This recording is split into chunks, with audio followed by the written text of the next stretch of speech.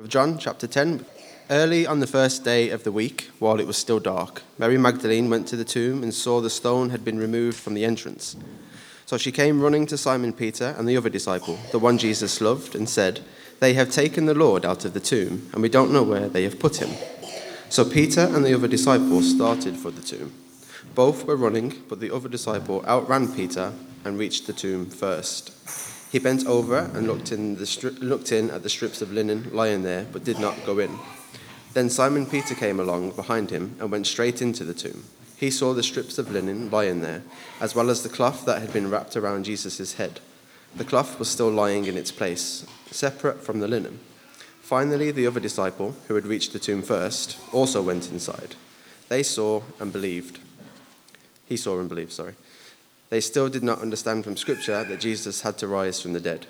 Then the disciples went back to where they were staying.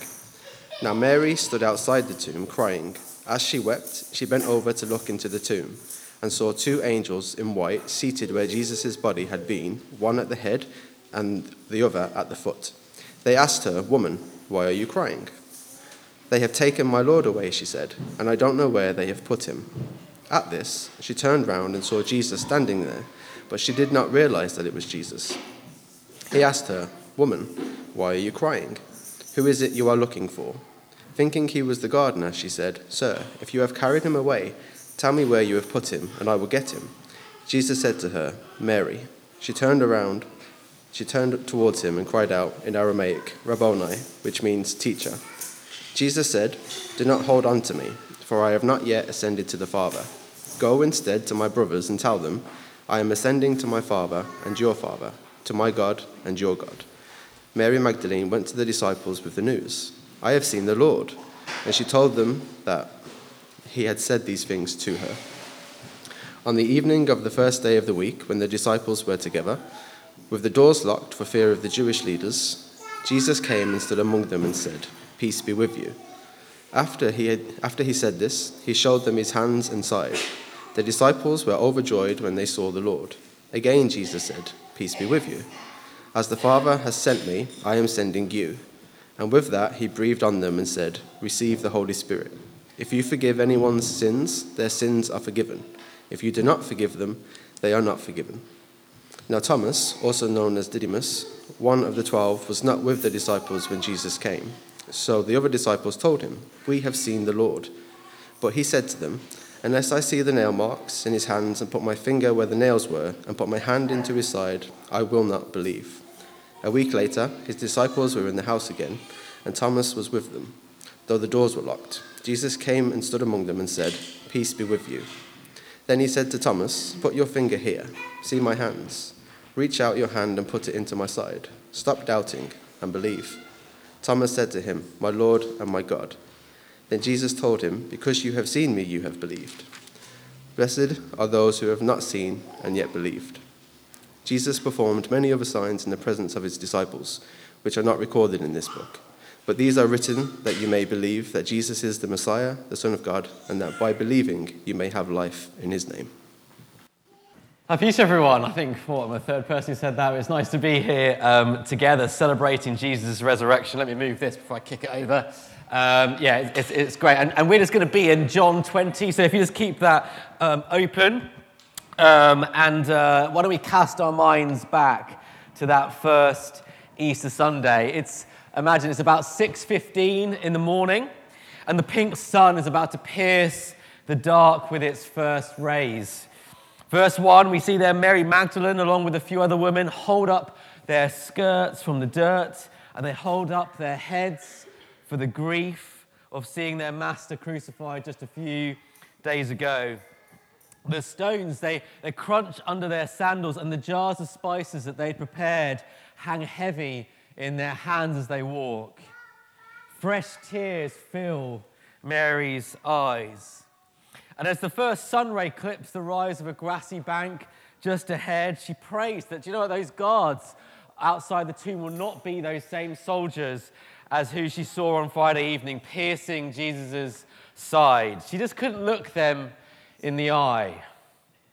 Mind full, she turns the final corner before the Arimathean family plot, whose eldest son, Joseph, had kindly given up his tomb in which to lay to bed Jesus' body. And with it, Mary thought, the hope of the world. Shielding her eyes from the morning sun, she looks up to see the tomb ahead, but there are no soldiers.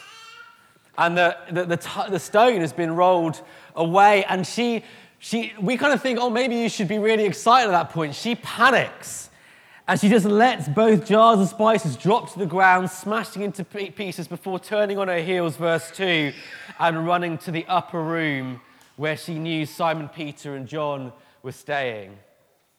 And as she arrives, panting from her sprint, she finds them, eyes closed, with their grief just painted over their sleep. And she shakes them awake. Peter, John, she cries in verse 2, they've taken the Lord. We don't know where they've taken him.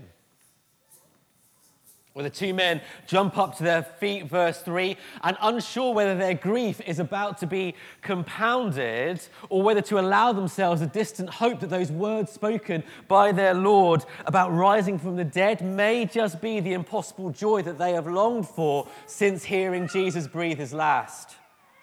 So they run to the tomb, and we find out here that John is the better runner. So he outruns Peter, verse 4. Mary, still holding up her skirt in order not to trip, follows behind as quickly as she can. And when John gets to the tomb, verse 5, he just briefly looks in and he sees, folded on the stone ledge, the sullied and bloodied linen strips that were wrapped around Jesus on Friday evening. The headcloth is lying there separately, but he dares not go in.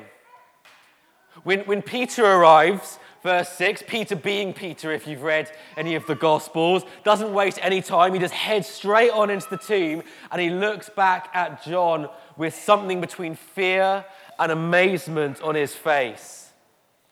And without a word, just the slight rise of his smile gives John word of the dawning of a new world that they both know is about to turn their lives upside down. They saw, verse 9,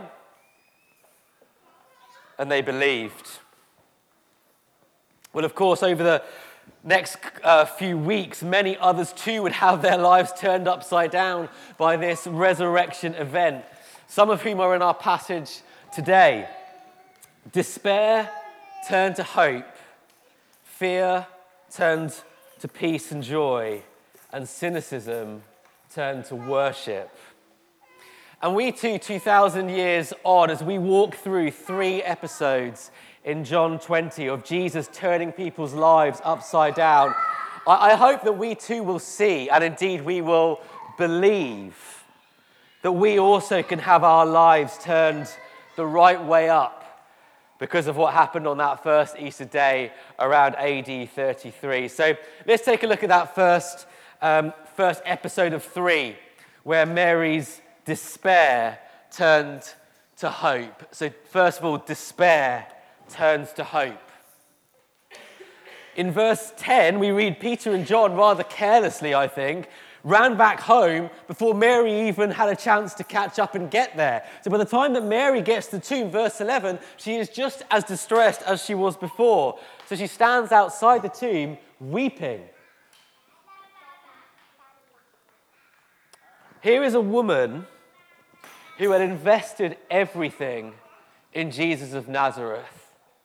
Stuck in the claws of a life of prostitution, he was the first man who had ever looked into her eyes and saw someone of eternal value. Someone made in the image of his own father, but ravaged by the evil done to her and indeed the evil done by her. But when he had looked into her eyes for the first time and called her to follow him, she had, again, for the first time, an identity as a follower of this man who claimed to be the Savior of the world. He was not only her hope, but the hope of everyone whose hands he held, whose bodies he healed, and whose hearts he remade. This man had not only turned her life the right way round, but he had promised to prepare a place in his Father's house for her, an eternal home of plenty, but for her, more importantly, an eternal place of safety. This is what Mary was grieving after seeing her Lord dead. And now his body had been taken. Her grief had become despair, just sheer hopelessness for her life and anything beyond the grave.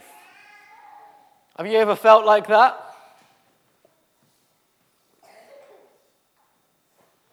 Verse 11, through tears, she looks into the tomb and she sees two people dressed in white.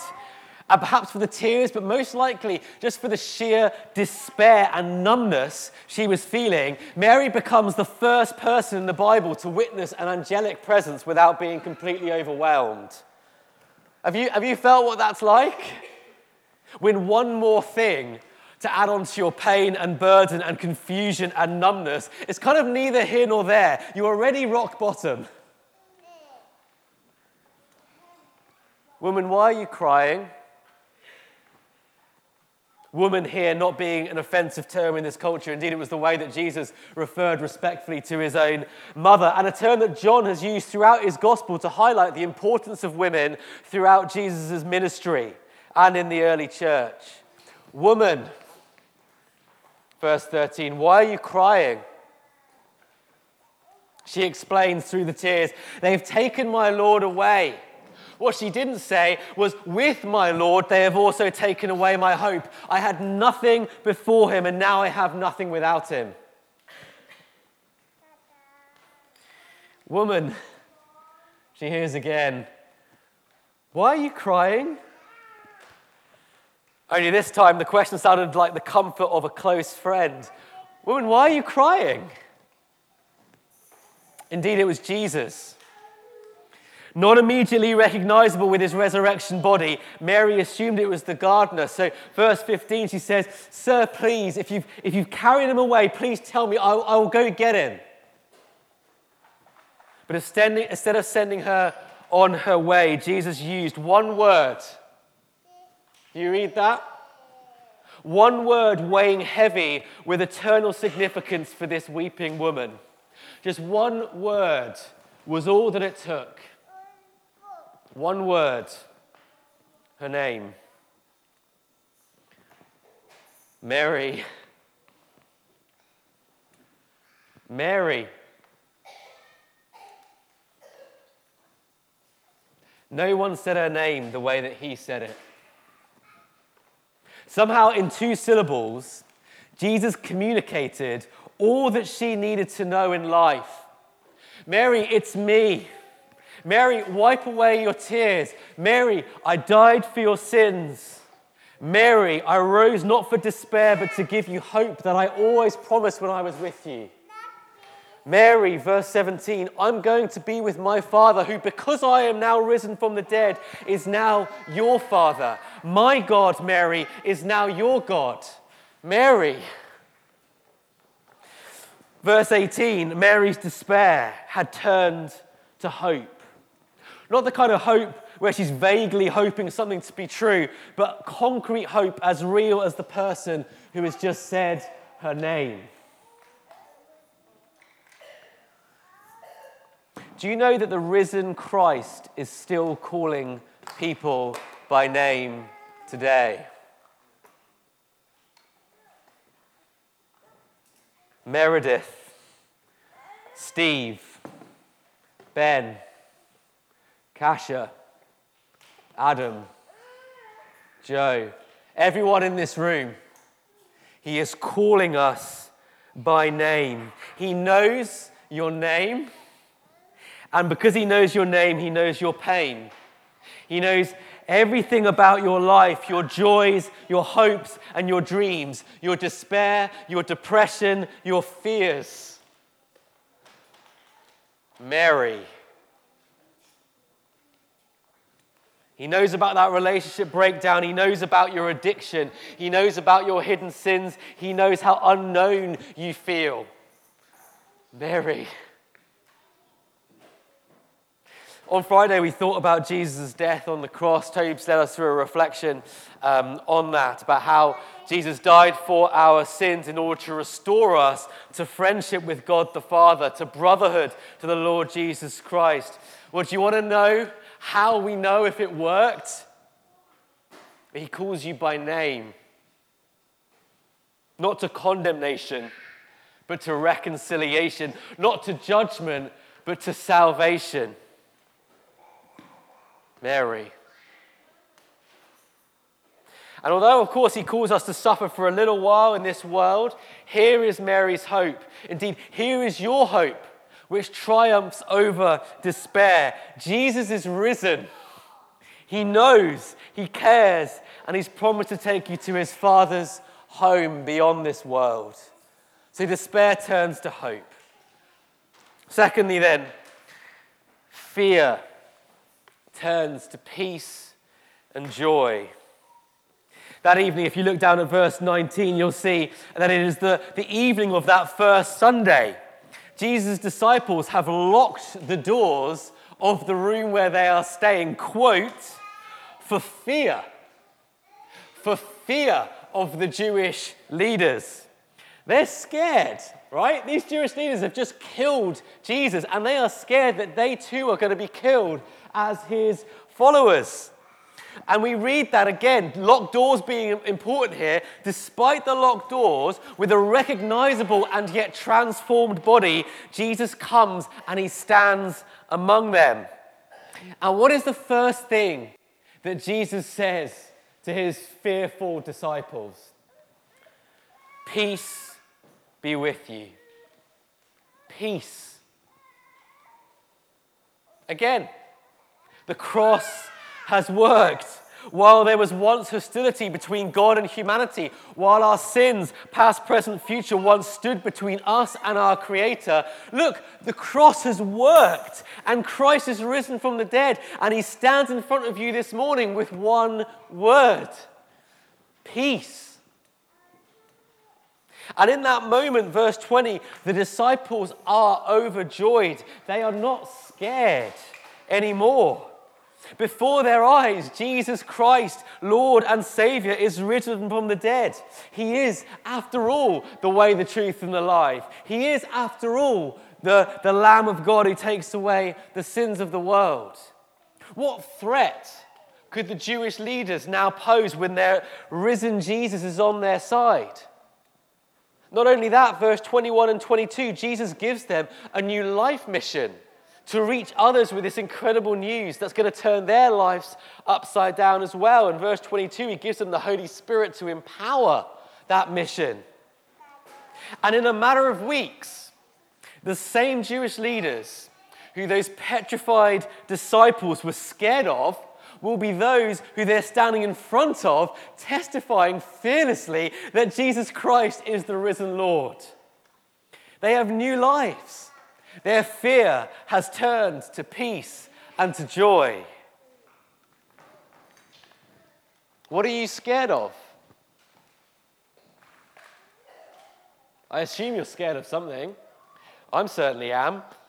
Now, it's not that Jesus spares us from anything or anyone who might do us harm. Indeed, most of these disciples we are reading of here ended up being martyred for their witness to Christ. But these guys were once scared of death. And yet here is their dead master who is now alive. What is left to be feared about death? And if death isn't to be feared, what else is? As Jesus says elsewhere, don't fear those who can only what? How do you finish that sentence? Don't fear those who can only kill the body, he says. Or in other places, Paul writes, where, O death, is your victory? Where, O death, is your sting? Are you scared of dying? I often find that I'm scared of dying. Do you have loved ones who have died in Christ? Children? Relatives? Friends? I do. Brothers and sisters, Jesus was raised so that we and they would be raised with him friends, family, and children who died in Christ, they have this very moment, what we are celebrating in advance this morning, what our hearts long for. They have right this very moment what will be ours forevermore. If death is defeated, who then, what then shall we fear? Our fear has turned to peace and to joy. And finally, cynicism turns to worship. Verse 24, we find out there that Thomas, famous Thomas, poor Thomas, famous Thomas wasn't in the room on that first Sunday evening. And to put it frankly, he just didn't believe. He didn't believe what his mates were chatting about Jesus being raised from the dead. Maybe you can relate. Are you someone who looks around at all these crazy people who believe that Jesus rose from the dead, and you just think, how can people possibly believe that in the 21st century? Well, let me assure you that you're in good company, because human beings in every century, every age, across human history, haven't believed that dead people rise from the dead. There's nothing modern about that belief. And this is why Thomas in verse 25, famous words, says, "Unless I see the marks in his hands and put my finger where the nails were and put my hand in his side, I will not believe." Some of us can testify to that in the past. I will not become a Christian. Here you are, 3 years later.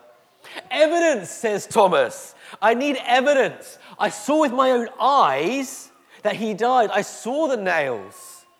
I saw the spear in his side, and you want me to believe without seeing that guy is now alive. That is crazy. He's cynical. Aren't we all too often like him? Aren't we all too often like Thomas when we read the Bible? While it's normal to have doubts and it's healthy to ask God questions about what we don't yet understand, all too often there's a cynical edge, isn't there?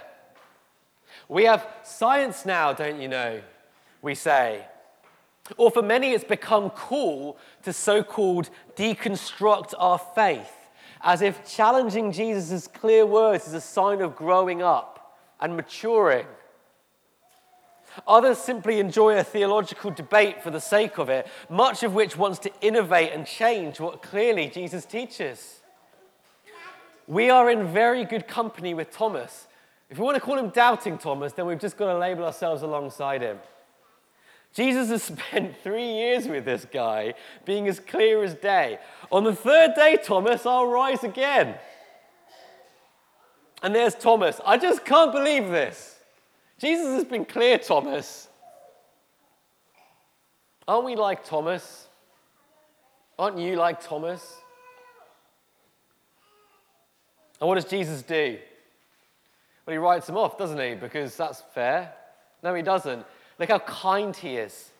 A week later, verse 26, in that same room, he appears again with the same words, "Peace be with you." And look how he deals with us as individuals. At that point, he turns directly to Thomas. And he says, verse 27, "Come, Thomas, come and see. Come and put your fingers in my healing wounds." Again, we talk about God's grace and patience and kindness as if they're some kind of abstract idea, and yet here, in front of our eyes, we have a Jesus who is gently and kindly beckoning us in all of our doubts to him. Even the most cynical, he's beckoning us to come and see that I am real, I am true, and I am for you. And what is Thomas's response? Worship. He falls on his knees and he bows his head in front of the Lord Jesus Christ. And he says, "My Lord and my God."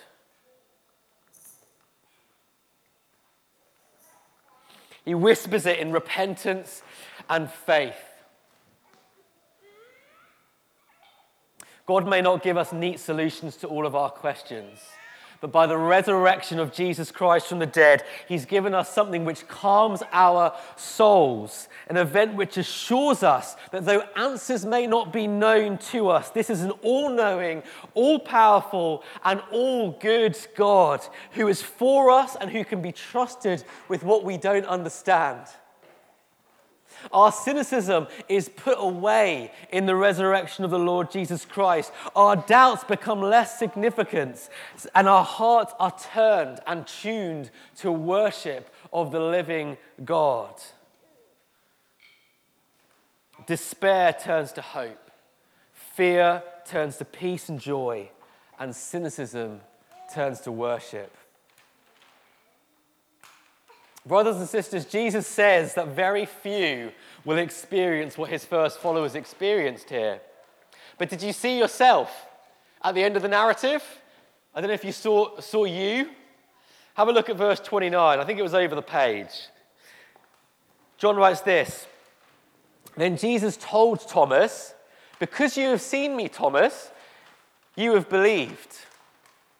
Blessed are those.'" Blessed are who? "Blessed are us who have not seen with our own eyes and yet have believed." Have you believed? Have you seen in John's testimony the glory of the risen Lord Jesus, triumphant from the grave? John wrote these words. He wrote this whole gospel so that you would believe. Have a look at verse 30.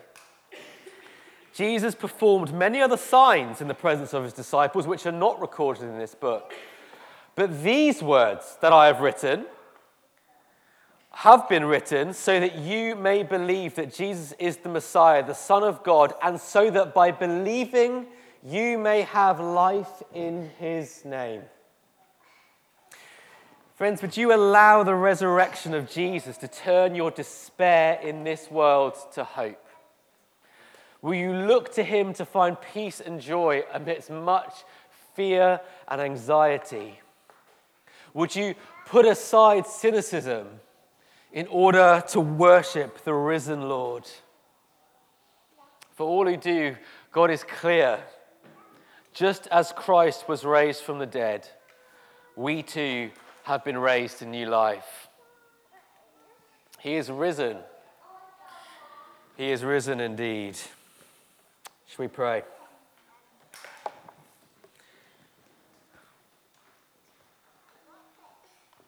Risen Lord Jesus, we are before you this morning, proverbially bowed before you, our Lord and our God.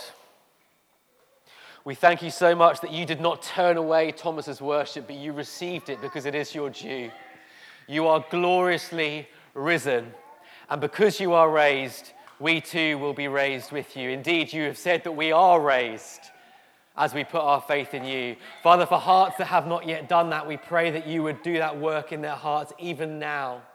And for those of us who have called ourselves Christians for years, Lord, show us something of your glory afresh this morning, that you may be worshipped and praised for the way that you deserve. And Father, give us a view of what is coming beyond the grave, that would stir our hearts to serve you now in the way that is your due. Lord Jesus, we worship you for your glory and your name's sake. Amen.